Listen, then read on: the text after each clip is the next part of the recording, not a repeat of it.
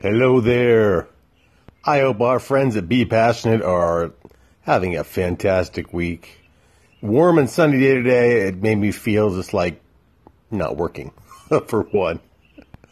Because we have not had any sun for a while. We've had nothing but rain and dreary and overcast.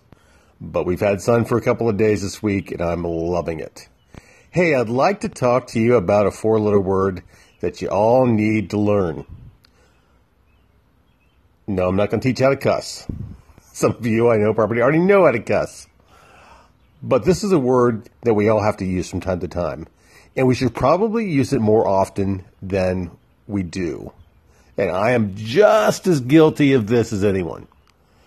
So this four-letter word starts with H and ends in P. It's help.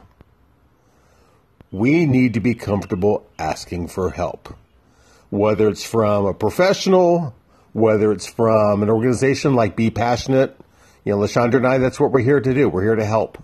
We're here to guide you on your passion journey, whether it's you need help discovering your passion or whether you need help formulating your passion, getting it off the ground or moving forward, or just need someone to bounce ideas off from time to time. That's what we're here to do. We'd love to help you with that. But we all need to learn to ask for help. And I've got so many examples of this. And sometimes that help can come from the strangest places, but you just don't realize it. There's a woman I met at a 5K last year, and she turned out to be someone that really knows the community well. And I'm looking forward to having coffee with her in a couple weeks and picking her brain and just helping us to expand what we do. You know, it's so easy to get caught up in the day-to-day minutia or figuring out all these different ways of trying to improve your passion, if it's a business, growing your business. And we often forget that we can ask for help.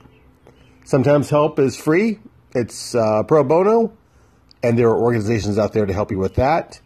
Sometimes it's free help. It just is a friend or a family member. Someone, hey, can you come help me this weekend do X, Y, or Z? Or maybe X, Y, and Z. But don't be afraid to ask for help. You know, we always assume everyone's just as busy as we are, and they are. But the one thing that's missing from most of our lives is an opportunity to connect with someone else. And the best way to connect with someone else is to help them out. Not the best way. One of the best ways is to help someone out. People love the ability to connect with people by offering help.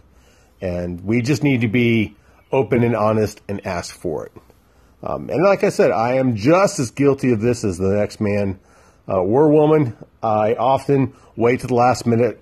But as I've gotten older, I have learned there are things I can do, and there are things I either I can do and I don't want to do, or there are things that I simply cannot do well. And I am not afraid to ask for help. I'm not afraid to pay for help.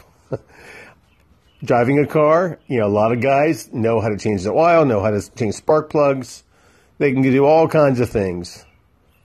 I know where the gas goes and have a nice little digital thing up front of my dashboard that tells me when the oil is getting low.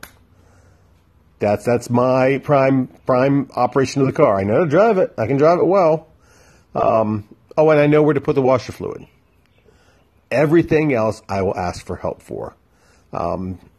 Same thing with the housework. You know, I get busy, and one of the things I'm going to do this year is try to find someone to help me with just some basic housework.